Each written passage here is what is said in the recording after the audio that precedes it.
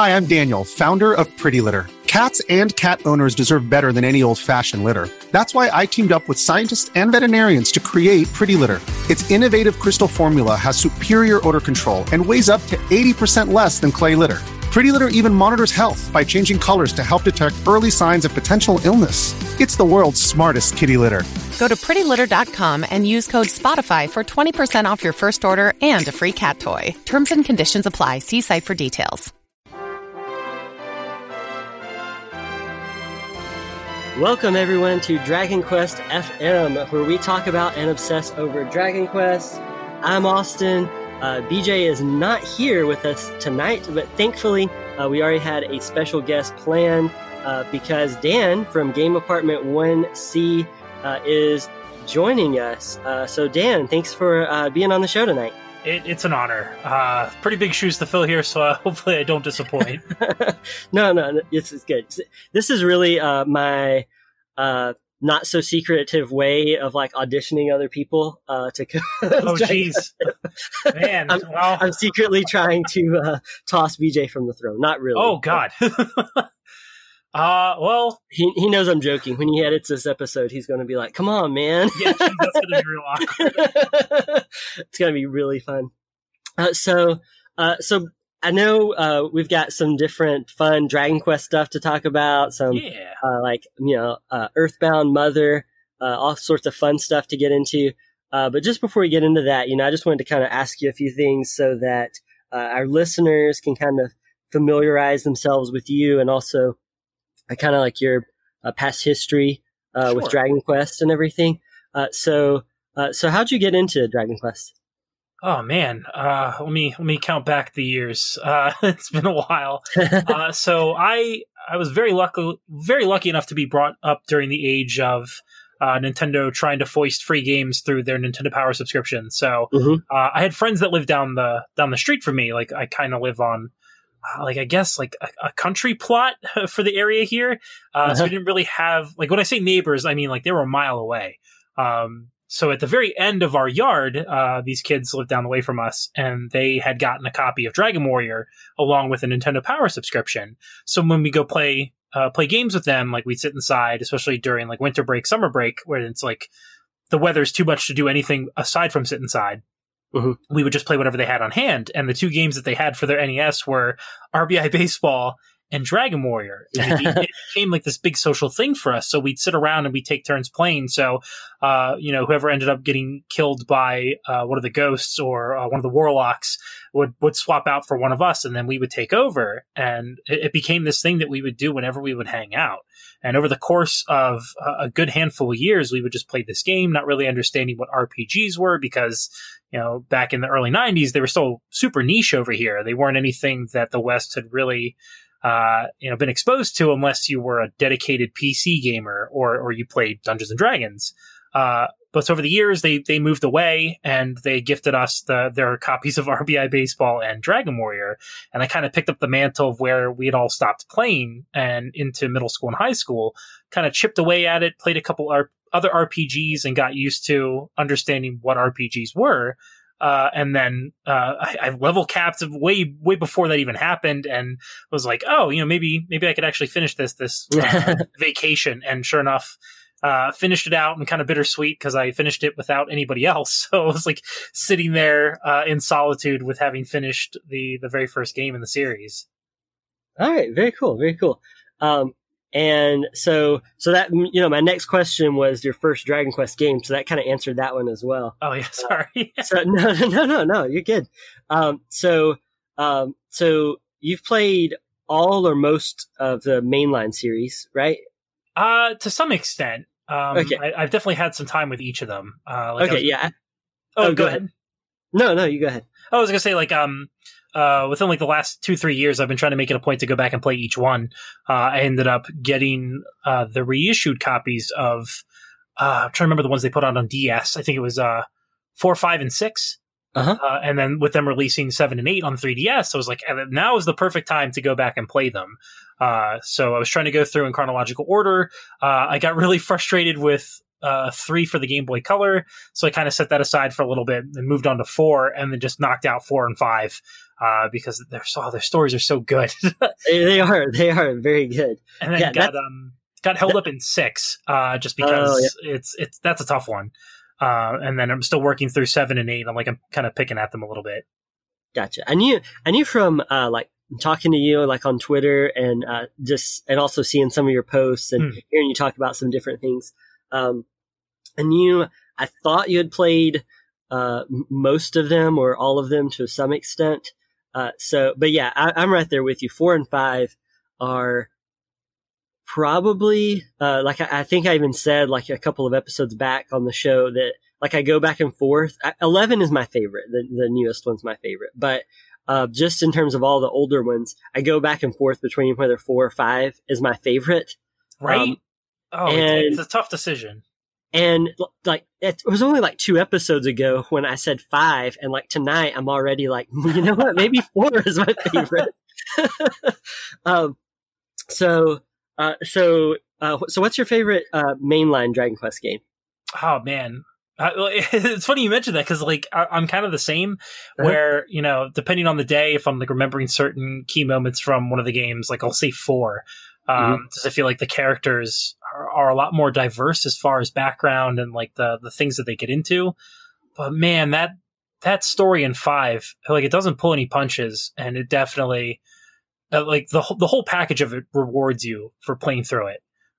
So currently I'm going to say 5. with close seconds being 4 and 11. And only because like those are probably the games I spent the most time playing. But yeah, as of right now, 5. Gotcha. So yeah, I'm right there with you that like 4, I feel like has the best characters of any of the mainline games, except maybe 11. Like I think 11 has a really great cast of characters, but I think 4 is the next best. And 5 though, I think has the better story. So my whole thing is like, I can never decide which one like makes it a better game, the characters or the story, Right. Yeah. Cause there aren't as many larger than life characters in 5. And that's not to say that the characters in 5 aren't good. They're definitely wonderful, but yeah, 4 that game just oozes personality and the way that they set up all the different chapters for the characters themselves. It just orchestrated perfectly. And you really get to spend the time with each of those individual characters and really get to know them and love them. And then also get annoyed with them at certain points. but yeah, like that's tough. So speaking of kind of like characters and stuff, and just other Dragon Quest things, do you have a favorite spin-off game from the series? Oh, so now that it's been in the news, I'm a real big fan of the Dragon Quest Heroes games. And that's only because I haven't really spent much time with Rocket Slime. Like I know universally that's the game that people go for. But I unfortunately passed it up when it first came out. But the Heroes games they're just a lot of fun. Like it's a bunch of hack and slash, but you're also getting to spend more time with characters from Dragon Quest IV. So those have been a lot of fun. And then I only just started playing the Dragon Quest Monsters games. So those are pretty big contenders because they take everything from the monster recruiting mechanics in 5 and then make that the center focus of the game. And that they're a lot of fun. Yeah, mine is the Heroes series. Like I love especially the first one. Like I just can't get enough of it. I feel like sometimes I have to like defend myself on that because yeah, I feel like generally in the fan base, it's like you either Rocket Slime is like the big one. And then, people are really fond of the Monsters games. And I like the monster stuff. I'm planning on digging into like the Tornado, spin-off games. Yeah, I was just going to say, I saw you posting about that, getting a copy. I'm just like wondering if there is anyone out there that's like a diehard Tornado fan that's just like, this is the hill I die on. Right. I have not heard anyone like tell me that Tornado was like their favorite spinoff series, but I'm sure somebody has some fond memories of it. I'm waiting because I'm going back. I'm originally from Tennessee, so I'm going back home. My family and I are for the holidays. So while I'm up there, that's an area where BJ lives. So we're going to try to play through the Super Famicom Tornado game, the first one. Gosh, oh dude, and then play through the PS1 Tornado: The Last Hope, the one that's actually in English. We're going to use a fan translation for the first one, and then do the PS1 version for the second one. And I got it. I ordered it on eBay, and I loaded it up on my PS3 because they'll play the PS1 games, which I didn't realize until just a few months ago. But man, that's a heck of a discovery. Yeah, I know, right? I had no clue. I went into I had a trunk in my room and raided it and got out like all of my old like Tony Hawk games. Oh, and perfect. just played Tony Hawk Pro Skater 2 for like 6 hours one Sunday. Nice. Yeah, because I know only certain models of the consoles could allow for backwards compatibility. So having that on hand and not having to spend the price tag that those things go for now, very nice. Yeah, and thankfully I have the backwards compatible PS2 and my PS1 are both up in Tennessee still. Mm-hmm. So I'm able to, I don't have to bring a bunch of systems with me to Tennessee this winter. Man, but I did load it up long enough to just see, make sure the disc worked, before the return deadline ended or whatever with eBay, and it was cool. I had never really seen that much from it. I did not realize there is some CGI cinematics, but a lot of it looks like stop motion animation, like with dolls. Huh. Yeah, I haven't checked out the PS1 version. Like, I've played a little bit of the Sufami one, just because I got really curious about Mystery Dungeon games years and years ago after getting really into the Tower of Druaga series. So I cannot recommend enough. Save as often as humanly possible. You will regret not doing so. I've heard those games are tough, yeah. And one thing I did not realize until I was flipping through the manual is that your levels don't roll over between dungeons. So it's like if you get up to level 10 or whatever in the first dungeon, you're back at 1 the next time you dive in. Yeah, I can't remember if that's something that carries over into the other games, but I know in the Druaga version, that seems to be the standard for the Mystery Dungeon games. Yeah, so it's going to be an interesting time. We were able to speedrun Dragon Quest Swords on the Wii a while back. BJ and I were when he was down here visiting me. So I'm hoping we can beat or at least get into Tornado a good bit while I'm up there. I had a lot of fun watching. I think you were posting the progress on Twitter of you guys playing Swords. That's a game that I've wanted to clear, but it just never had the time or the energy to do so. So thank you for making that sacrifice and going through it and giving Swords the attention that it deserves. Yeah, definitely. I would still recommend it as a fun game to play with with 2 or more people, I think it's definitely the kind of game that it's fun. It's fun to try to beat it as a group and have somebody that you can kind of pass off that Wii remote to, so your arm doesn't fall off. Right. But yeah, I think it's a fun game. I don't think it's probably my least favorite of all the spin-off games I've played. Which, there's still quite a few of the Dragon Quest spin-off games I haven't played, but there's a good many of them. Yeah, right now, Swords is kind of the bottom of the list. Not that it's a bad game. It's just, I've definitely preferred the other. I don't think I like Rocket Slime as much as other people do. I enjoyed Rocket Slime a lot, and I will probably try to play the others with the fan translations and everything. But yeah, I'm right there with you with the Heroes games and everything. So I know on our notes here, you've got some questions you're wanting to ask tonight too. Oh yeah. So I appreciate you guys giving me the platform to pick your brain. And I'm not just saying this because I'm talking to you on the podcast, but I've had a lot of fun listening to you guys. So thank you.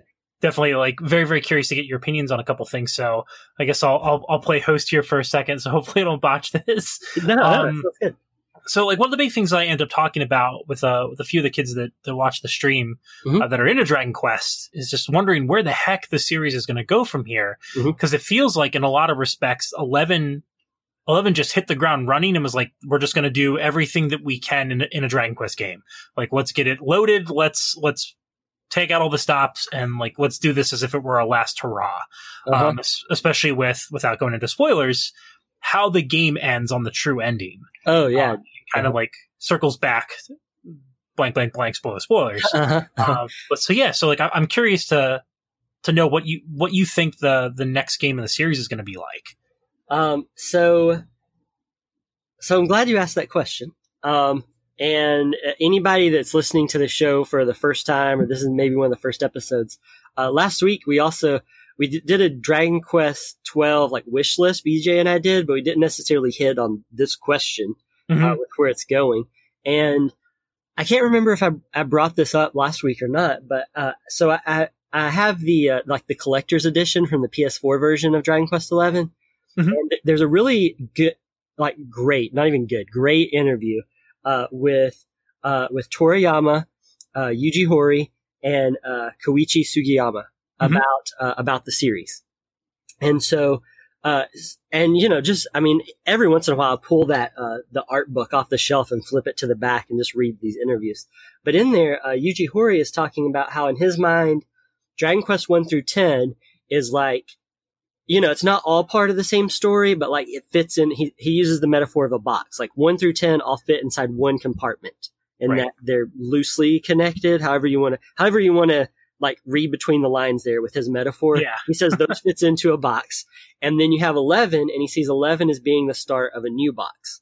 And I never really thought about it until you said it, but yeah, 11 really does feel like kind of the last hurrah almost, like because I said in a previous episode that it plays like a greatest hits record, but it also, I mean, it does feel like this last hurrah, it's like, and my whole thing with 12 is that I think the direction they're going is I think it will be based, like, I think it will be at least loosely connected to 11, kind of the way the Erdrick trilogy or like the Zenithia trilogy are loosely connected, but, I really don't know where the series is going. I'm assuming, because of the, I don't want to get into too many spoilers, but let's just say the time period that 11, you find out that 11 takes place in, right? Right. Mm-hmm. I think because of that, I think 12 will kind of take place in that same time period, even if it's like 100 years later or whatever, kind of like Dragon Quest 2, how they kind of did it. And I'm very excited for Dragon Quest 2, but I don't know how they're going to top 11. And that was my thinking. Like, where the heck do they go from here? Just because, they just went above and beyond. They paid very, very special attention to, like they always do, about the rich history of the series. I mean, there's so many great and wonderful nods to the whole series. But especially that payoff at the very end, like that's, for people that have been playing the series for forever, like even longer than you or I combined. Like it's such a wonderful love letter. So yeah, like if they keep in the same timeline, awesome. But as far as gameplay, I know that they started implementing with 11. I forget what they even call it when you can switch between staying stationary for turn based, or you can kind of like move around. So I'm wondering if, because they're trying to tap into that Western audience, if they're going to expand upon that, but also knowing how careful they are with changing too much on the Dragon Quest games, because they really like to keep it as true as possible to the original. Like where they're going to do with that, or if it's going to be its own completely new world and story and all that. So like I'm right there with you in thinking that it's more than likely going to be a kind of a sequel to 11, just because there are a couple things that weren't answered and a couple things I feel they could expand upon. But cool. So my next question, what did I write down here? You guys already covered the wish list. It figures, like when I was writing down these questions, I hadn't listened to last week's episode yet. So,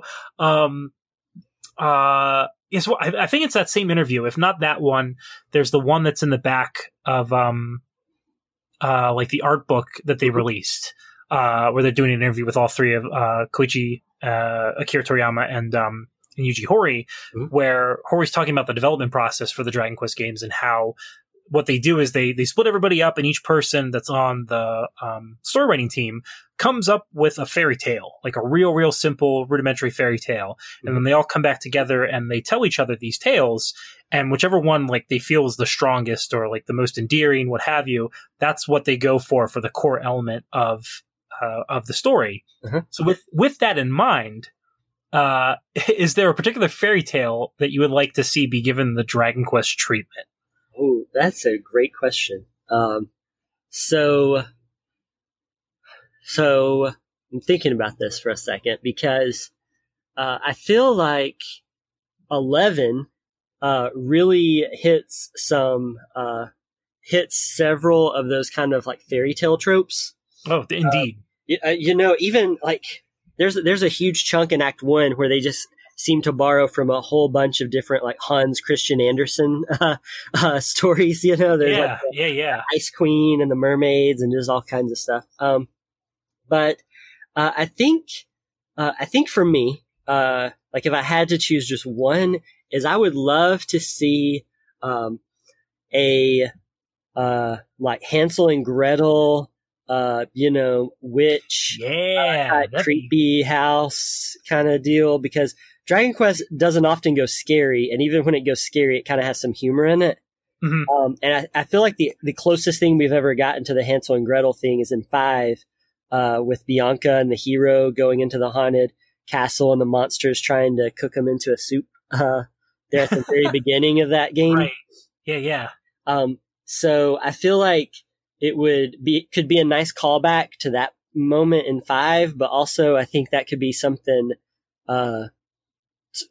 cool, to see in a Dragon Quest game, where maybe in 12, we get to play as the protagonist as a kid, which is something we didn't talk about last week either when we were talking about 12. But I think that could be cool, playing through generations again, like you did with 5. And so I think Hansel and Gretel could be cool. What about you? Which one would you like for that?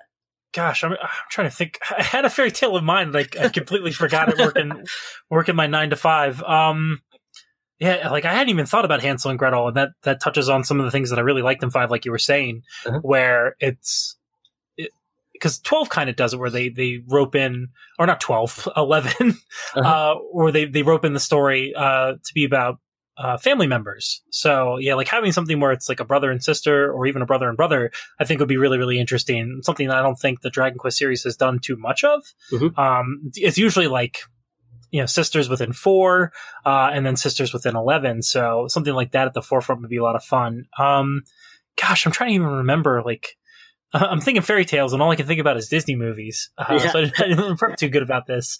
I don't know, maybe, is it technically a fairy tale? Like, the story of Hamlet is always really good. Like it's, tried and tired in a lot of respects, but at the same time, I do like the idea of, having to be this avatar, this hero that has to reclaim, something that they lost.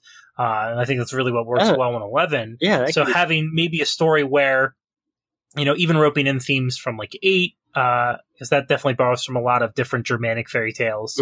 Having something where, the hero, his father gets murdered or something like that. And then, his uncle's like sneaking in to be able to take over the throne. But you come to find out that his uncle's actually possessed by, some terrible dark villain, because Dragon Quest games always have that crazy twist. Like, here's the actual boss. Man, too many games do like the whole Sleeping Beauty thing. So not that. It might be a stretch, but maybe something like Snow White. So you have like 7 different allies that you have to gather together to be able to go and actually conquer, an evil king or an evil queen or something like that. So I'm not remembering fairy tales very, very well. So no, that sounds cool. That sounds good. But, I would play those games. It's Dragon Quest, so I definitely play them. And then the last question I had, since I've been going back and trying to play a lot of these older, poorly dated RPGs. So Dragon Quest got its start kind of from Yuji Horii really, really digging games like Wizardry and Ultima. So I was curious, since I know you were going back and playing a lot of stuff too, like had you had the chance to go back and play anything from the Wizardry series or from the Ultima series? So I have played both. I've played one game in the Wizardry series for sure. I cannot remember which one it was, but it was one of the later series. I mean, this would have been in like the late 90s. Okay. When I played one of them. So it would have been like, I don't even know how many there are. There's like 10, maybe less than 10 Wizardry games. I think so. I think they only just recently released 10 not that long ago. Oh, did they? Right. Oh, so they released another one. Gotcha. So this one would have been in probably like 99, I want to say. So I had a next door neighbor. His name was Wade. And I think I've even mentioned him on the show before, but he's the one that got me and my brother into RPGs. And okay. And this was rural Tennessee, so he was our next door neighbor, but he lived like almost half a mile down the road. Yeah, I know that feel. Yeah, so we would walk to each other's houses. Like our parents would just let us walk to each other's houses because it's the rural area. There's not really cars and stuff to worry about. Mm-hmm. So we just walked there, and he had like he wasn't an only child, but his two older sisters, they were like grown and married and had their own kids already. And so he was the baby of the family. He was the only one that lived at home. And he was like much younger than all of his siblings. So he had like all these computer games, all this cool stuff that my brother and I just like wished we had if we were like only children. And, so he had a Wizardry game. And all I remember about the Wizardry game that he had is I remember it was very dark. Like at the time I had played, like Legend of Dragoon, Final Fantasy 7 and 8. I think maybe Final Fantasy 9 had come out at the time. And okay. I'd played like Pokemon games, things like that, but I hadn't played a ton of RPGs yet.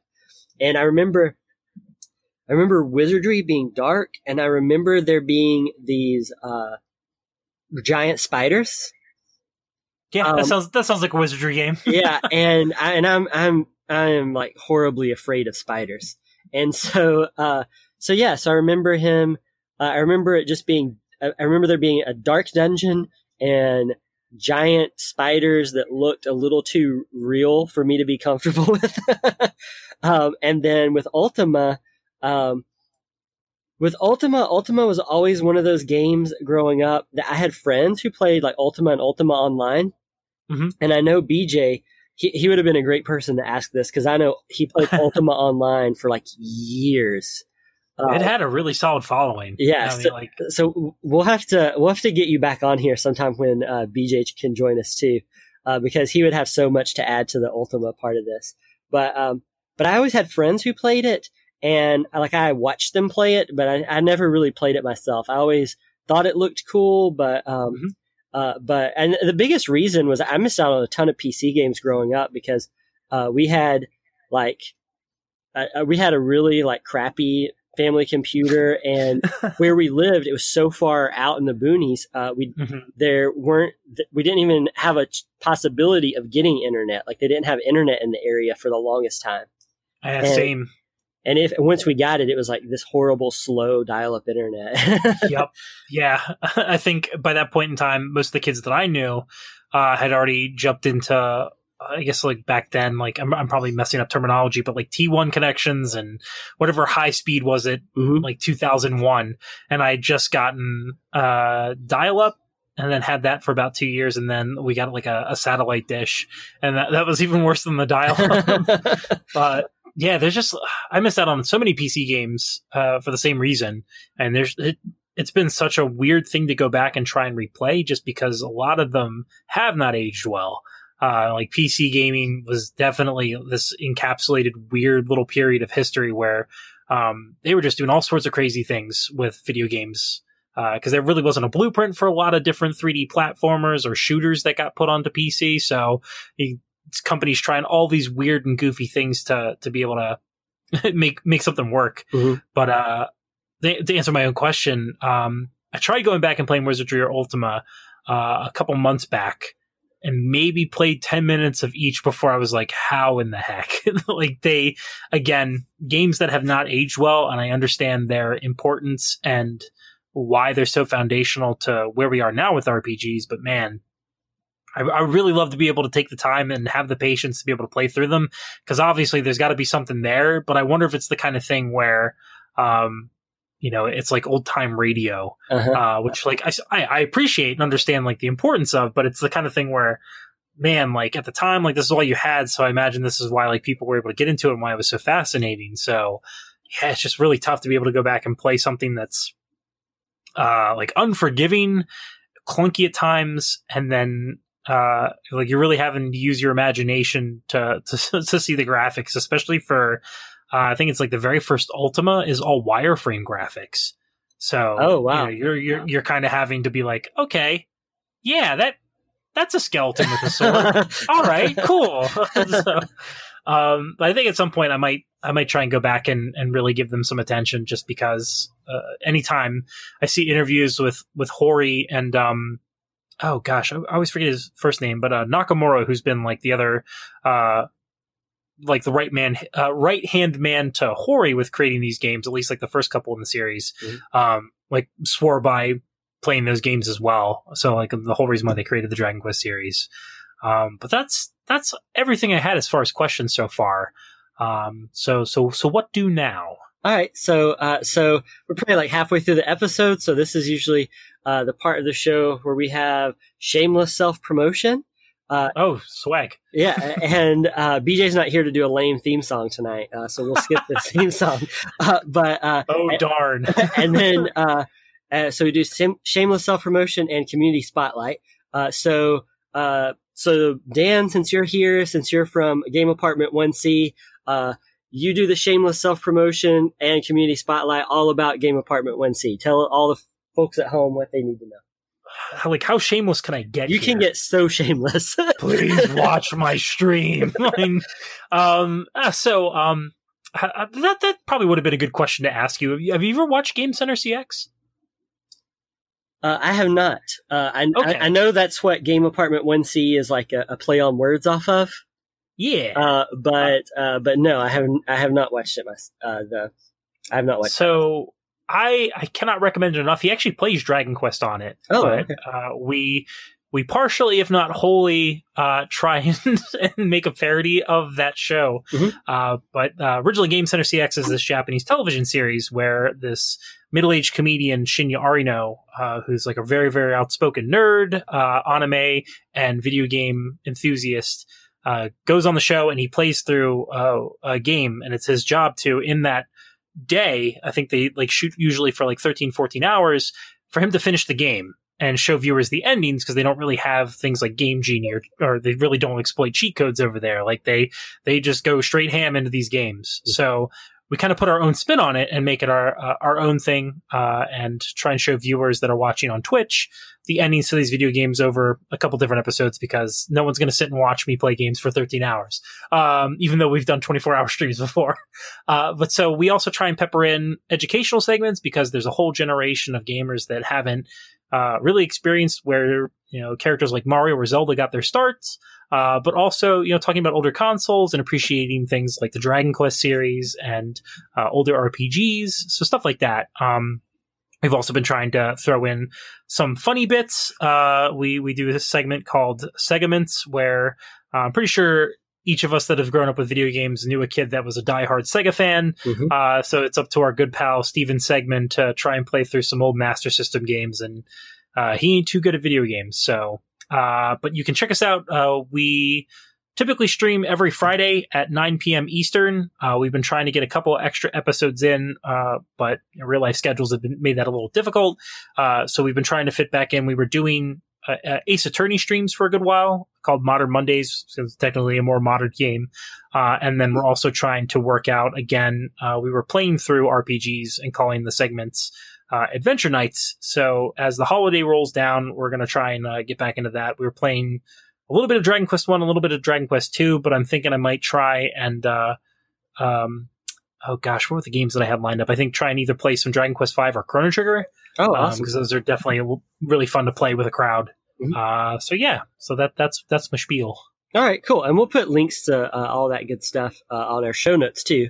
So if you want to check any of that stuff out, just, look at our podcast show notes and you can just follow the links right there and see all about Game Apartment 1C. And going back to some of the stuff you said too, is the like education stuff that you guys do. Mm-hmm. I mentioned it on the show before too, but I can't recommend it enough. The one you guys did with Enix and getting into Dragon Quest. I learned a lot from watching that. Like really, like oh man, like it worked. like seriously, yeah. Like I can't recommend it enough. So definitely I encourage everybody to check that out because I really enjoyed it. I don't get to often watch the streams live because I have young kids, and so I don't make it too late at night anymore. We picked the worst night. That's an oversight on our part. It's just I don't know, something about having kids now. 9 p.m. seems like really late in my life. I don't know why. You've hit the dad clock. I have. Like I have. Yeah, that's just the thing. Like anything past 7 p.m. like that's too late. Yeah. I know. I mean, I know. I feel like I'm like staying up late tonight, and it's like 7:17 p.m. I'm so sorry. No. But anyway, all that to say is that I really like what you guys are doing, and thanks, man. And I feel bad that I don't get to watch it or participate with it more often because it's at night. But the stuff that I have watched, I'm a huge fan of. And like I said, that the Dragon Quest video, I'm sorry, I can't even remember the title of it. You can find it on YouTube though, right? Don't you guys have? Yeah. I can post a link to it. I'm even trying to remember what I called it. Yeah, but here's my kind of selling point for other people on this is that one thing I completely went over my head for all these years that I have knew about Enix as a company and all this stuff is I never realized they got their name from Phoenix. Like Enix and Phoenix. Yeah. I totally learned from watching that video. And then I only learned that by research. Like researching for that episode, I was like, what the heck? Like, how have I gone this long without knowing that? And it makes sense. It's one of those things where you said it and I was like, yeah, that totally makes sense. Like I never thought about it, but yeah, that of course that's where it came from. So I just looked up the video and I feel like an idiot for not remembering the title that I gave it myself because I was so proud of like, ha ha ha. It's part of a series that we're trying to do this season called Role Models, where we're just going to cover kind of a short, sweet, concise history of role-playing games and how they got their start. So yeah, we've got that first episode posted onto our channel at Game Apartment 1C on YouTube. I'm still working on the second episode, which is going to cover the later half of the very first Dragon Quest being released, the success of 2, and how that kind of shaped the landscape for RPGs as a whole. So we should hopefully have that out. I think with everything happening with the holidays and then MagFest happening in January, it'll probably be sometime in mid-January to late January. Okay, cool. Well, I'm looking forward to it. And the other selling point I would just like to encourage people to watch is I'm a big fan of the young, sexy Yuji Horii on a motorcycle photo that you honor.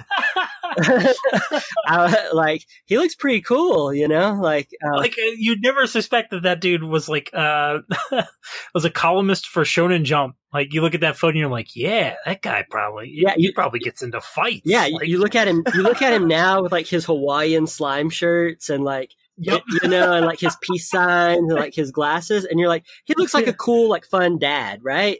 Like he looks like a fun dad. And then, but you look at him in that photo, and it's like he could like beat any of us up. Man, like I gotta tell you, it took hours.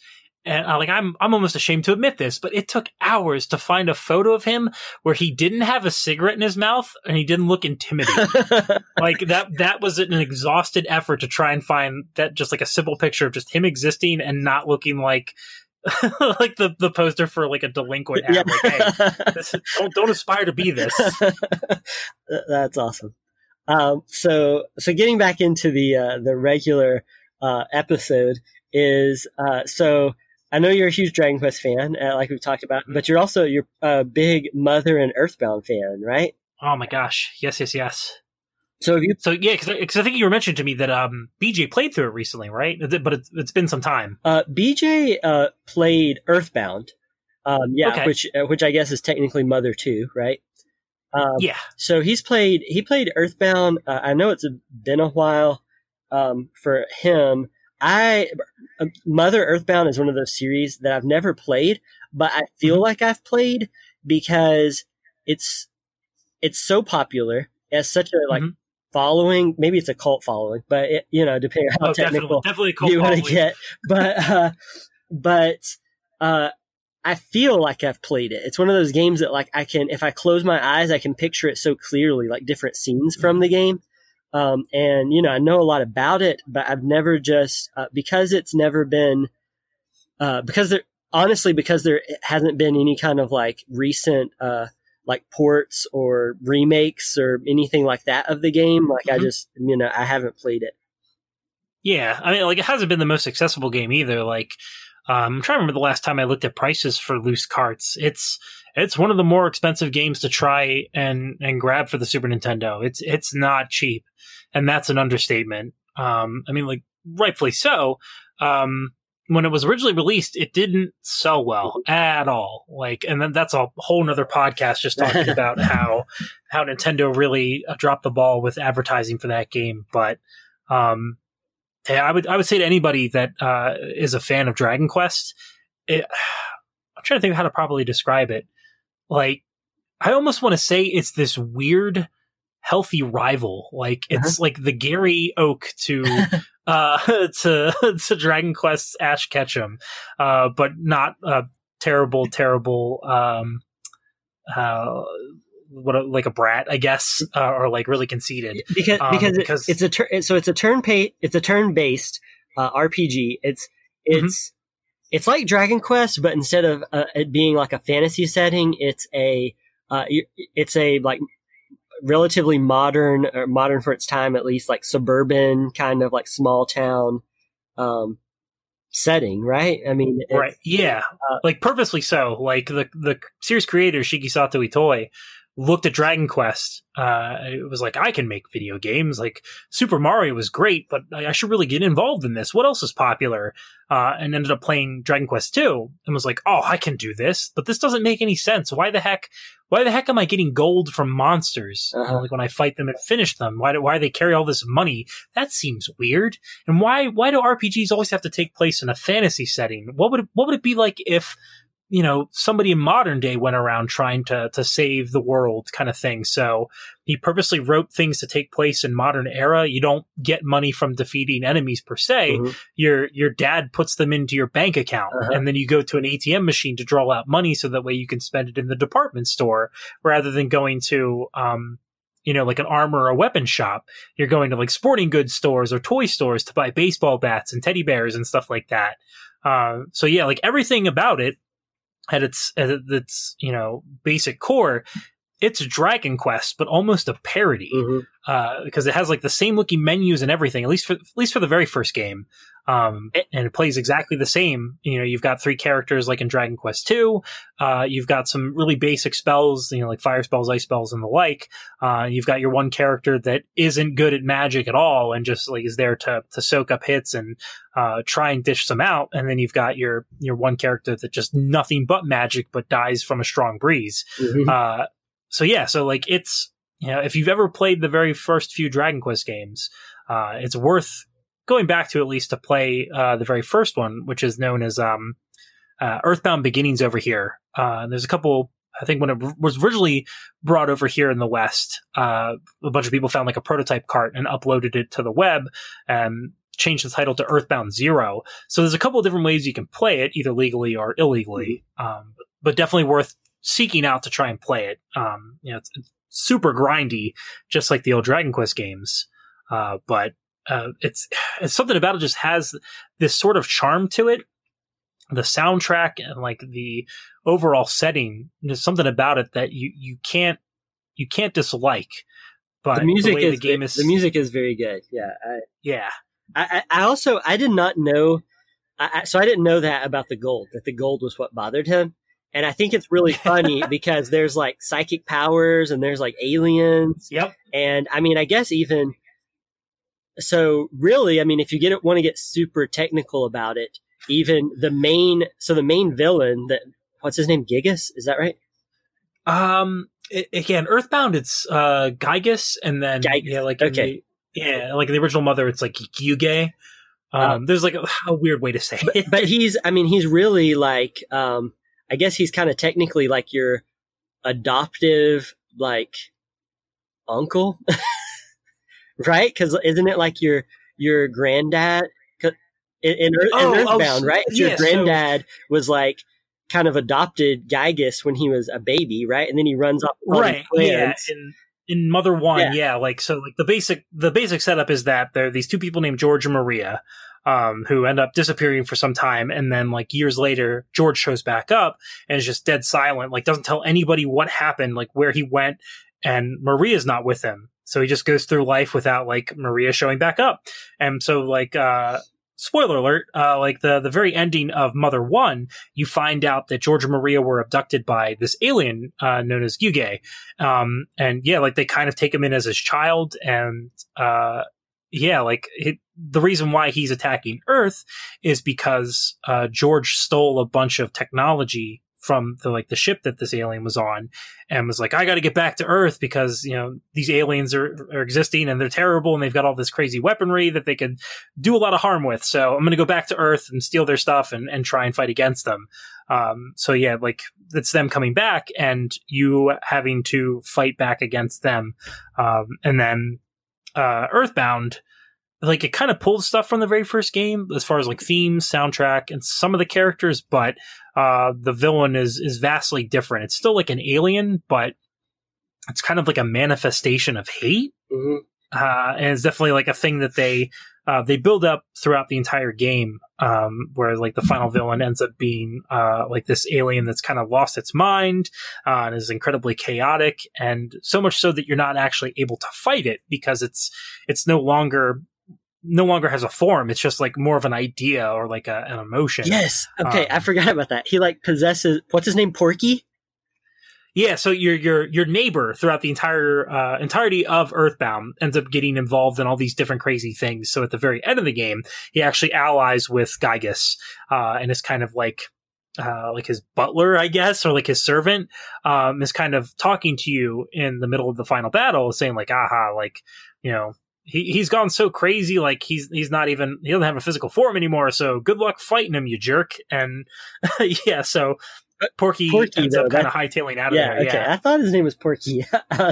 There's some there's kind of some funny names, if I remember correctly, about the characters, and so much like Dragon Quest 1 and Dragon Quest 2, with 2 being like the descendants of the hero from 1, in Earthbound, in Mother 2, the main character is the son of the main character from the first one, or the grandson. Yes, it's a son. So they never say, and like it's kind of been put into fan canon that like the main character Ness that you play is somehow related to characters from the first game. They actually take place in totally different worlds. So like a lot of people have tried to say like, oh, it's parallel dimensions or something like that. Because in the first game, you're playing in a whole setting that is still kind of America, but it's all these fake towns and stuff like that. Whereas in Earthbound, in Mother 2, it takes place in the fictitious world of Eagle Land, which is more or less America. Like the first game blatantly calls it America. But yeah, a lot of people speculate that, you know, Earthbound has the first game's character's son in it as Ness, but it's never confirmed. Okay, gotcha. I did not realize that. I've spent the last like 10, 20 years thinking that the main character was that you're the son of the character from the first one. So that's good to know. I didn't realize that was just like a fan canon thing. Yeah, like there's some characters that carry over, but they're kind of like Dragon Quest, where it's like, recurring appearances kind of thing. So, like you have slimes and stuff like that in the Dragon Quest series. So you have like certain enemy characters, but also NPCs that show up between each game. Like, I'm trying to think of what the Dragon Quest equivalent of them would be, but you have the little Mr. Saturn characters, persist throughout the series as being like these helpful NPCs that end up giving you knowledge and also really awesome items to have in the game. But other than that, yeah, like it's all completely new cast of characters. Gotcha. So I know you had some other things for us to talk about tonight. So we mentioned it toward the beginning of the episode. I saw it was kind of on your notes here too. Was Dragon Quest XI, and you've have you beaten 11S? Oh gosh, no. Okay, all right. But you beat 11, but you haven't beaten 11S yet. Yeah. Is that okay? Cool. How far are you in 11S yet? Have you gotten to the new content yet? I guess is what the question is. I got to the first Tackle. So like I'm still really early in the game because like so much else has come up in the last part of this year. But like I know like what happens pretty much all the original content, like how they flesh out all the different things that happen when the plot kind of diverges with all the characters. So I don't know about the extra ending. I think I was asking you about that on Twitter. Like, what the heck? There's another ending? Yes. Yeah. There's so with the new content, and this is spoiler free. Like, I'm not going to tell you who any of. Oh, that's fine. Yeah. For you or for people listening, because I want people to get to play it. But yeah, so beyond the Dragon Quest XI has like a final true boss to get like a true ending, right? That take a good bit of time to get to, and then after that, you because of the Tockles and Tickington and all of this new content that's added, then you have, I guess they're technically bosses. I didn't really find them difficult, but I guess generally I've seen people who have gotten that far in the game call them super bosses, but I don't know that I would necessarily go that far. Okay. But you fight them in groups of 3s, and they kind of represent the final bosses in previous Dragon Quest games, so that's pretty cool. Oh, okay. Yeah. I was a little disappointed that it's not the actual final bosses from the other games, but what they have in there is cool. And then once you get through all that, there is a super boss which was only available in the 3DS, Japanese version of Dragon Quest XI. So you have that new super boss that's in 11S. And then on top of all of that, there is a Switch exclusive super boss that once you fight and beat all those guys, then you unlock this super boss. And I beat it. It took me a few tries, and it was kind of a frustrating thing. And I've seen some people after I said I beat it. I saw some people that were like, "Hey, I beat it on my first try," and I'm just like, "Hey, good for you." But I struggled. Yeah. Like, I mean, I was like level 99 with like, I had farmed skill seeds, so like my skills were all up. I had like made a bunch of like really good armor, and I mean, I thought I was good to go, and it still took me more than one try. And I think part of it is because the new super boss in 11 it reminds me a lot of the final bosses in older Dragon Quest games, where it kind of some of it just comes down to RNG. It's like you go in to fight the boss, and then all of a sudden the boss takes 2-3 turns at the very beginning before you have a chance to do anything, and so you die. Versus you go into the fight and RNG is on your side, and you get to actually like throw up Kabuff or like something before the boss has a chance to hit you. And so it definitely feels like an old school Dragon Quest boss, but I do think it's probably the hardest Dragon Quest boss from any of the games. And wow, really? Yeah, and now let me like a little asterisk, I guess, beside that claim. Okay. Is that I did not do the post game of 5. I've never done the post game of 5. It's one of those things that I was so eager to like keep going and getting into 6 that I didn't do the post game of 5. And I did not do, I did not finish up all the post game of 7. And the 3DS version of 7. And then I didn't, because I only played 9, I didn't play 9 until this year. the servers and stuff were closed, so I didn't do any of the super boss grottos from Dragon Quest IX.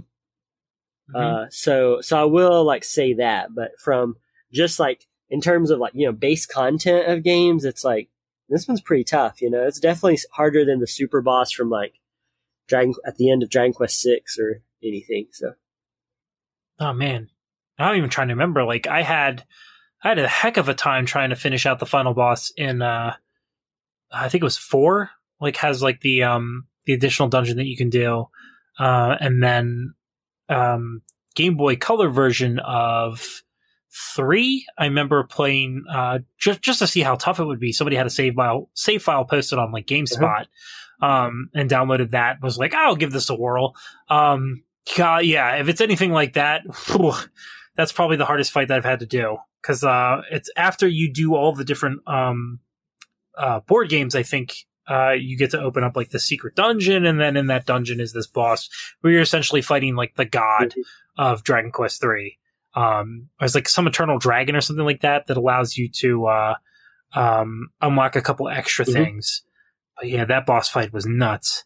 But yeah, hopefully with the holiday break, that's what I'm planning to do, is just trying to make headway in 11S, so I can get to all the extra content and actually witness it for myself, instead of spoiling myself by seeing people post about it on Twitter. if you made it to Ickle and the first tackle there that takes you into Tickington and all, you're not too far away from seeing a lot of the big new content starts happening after Act 1. So okay, yeah, because I think I'm just at Puerto Valor. Okay, so actually, God, who do I pick up there? I think Sylvando just joined the party, so yeah, it's having to do with the Macho Man contest or whatever it was, and running away from the castle guards again. So yeah, I'll hopefully pick that back up over the holiday season. All right, cool, yeah.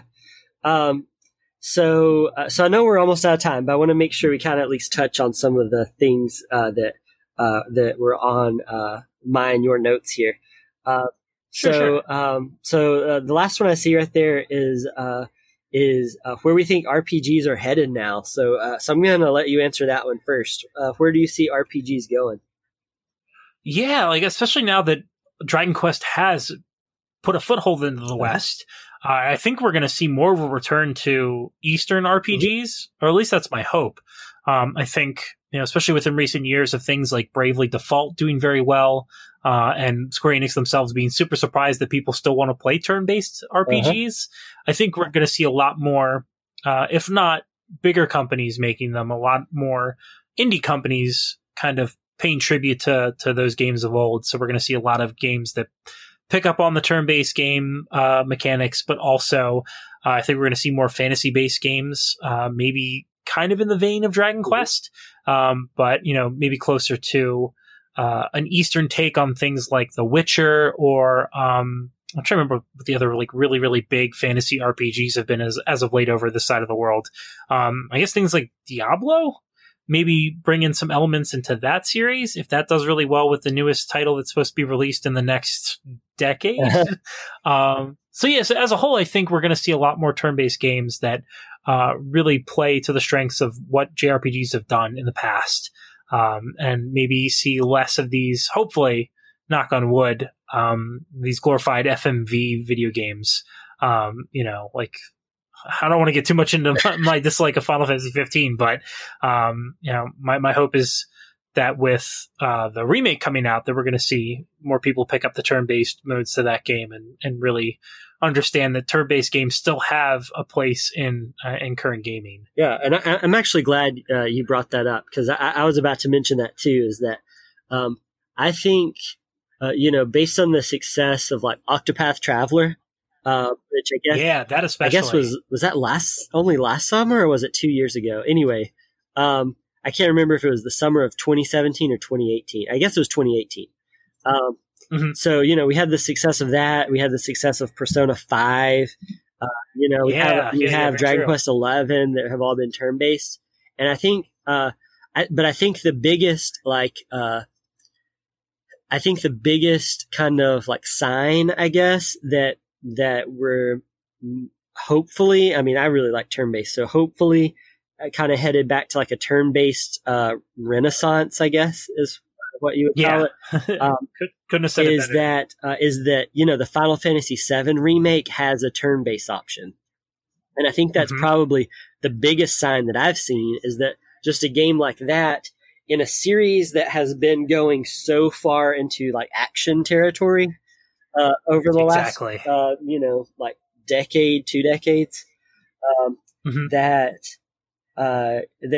they're actually putting in like the classic mode or whatever. And I'm eager to see with the Final Fantasy VII remake just how turn-based it is.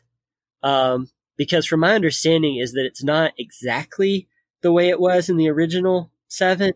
Yeah, it's like a weird hybrid. But still, I still think that's kind of a good sign, that maybe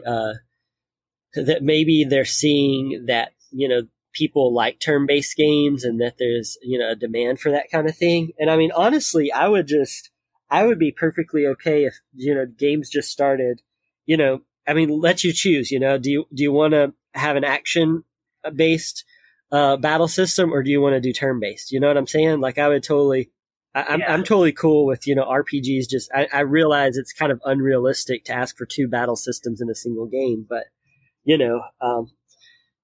I mean, it's probably a stretch, but they can put the entire programming for the original Doom into a knitting pattern. I'm pretty sure they can figure out a way to make really basic mechanics in a video game, but maybe that's just me. But yeah, I agree with you. I think it's headed back towards seeing more turn-based games, and that's my hope. I don't mind the occasional action RPG. I love Ni no Kuni, and I love Ni no Kuni 2, and Xenoblade Chronicles 2 was one of my favorite games from the last like 20 years, really. I mean, I love Xenoblade Chronicles 2, and those were all action RPGs. So I can, I'm. It's not that I don't like action RPGs. It's just that, turn-based RPGs. It's just where it's at. I'm with you. Like, I think depending on the style of game and what it's going for, like, action RPGs definitely fit better. But, for things like Dragon Quest that are obviously rooted in the deep history of JRPGs, like that's just, if it ain't broke, don't fix it kind of thing. Yeah, I agree. Well, I think that about does it for tonight's episode. Dan, thank you so much for hanging out tonight. This has been super fun. Man, seriously, anytime. Yeah, seriously, we got to get you back on really serious. This has been really fun. So remember, you can always check us out on Twitter at DragonQuestFM. You can visit our site, which is DragonQuest.fm. You can talk to me directly on Twitter at _Austin_King, or read my weekly Dragon Quest blog. You can find that at DragonQuestAustin.com.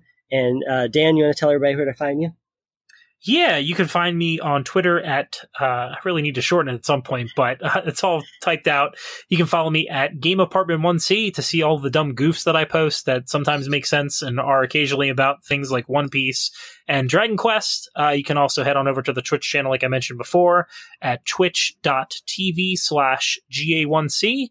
And I'm trying to think if I'm listed anywhere else. I don't think so. Maybe at your local McDonald's, especially if they, are having that 2 for $5 special. All right. Well, thanks again for being on the show. And thank you guys for listening, and we'll see you next week. Bye-bye. Bye.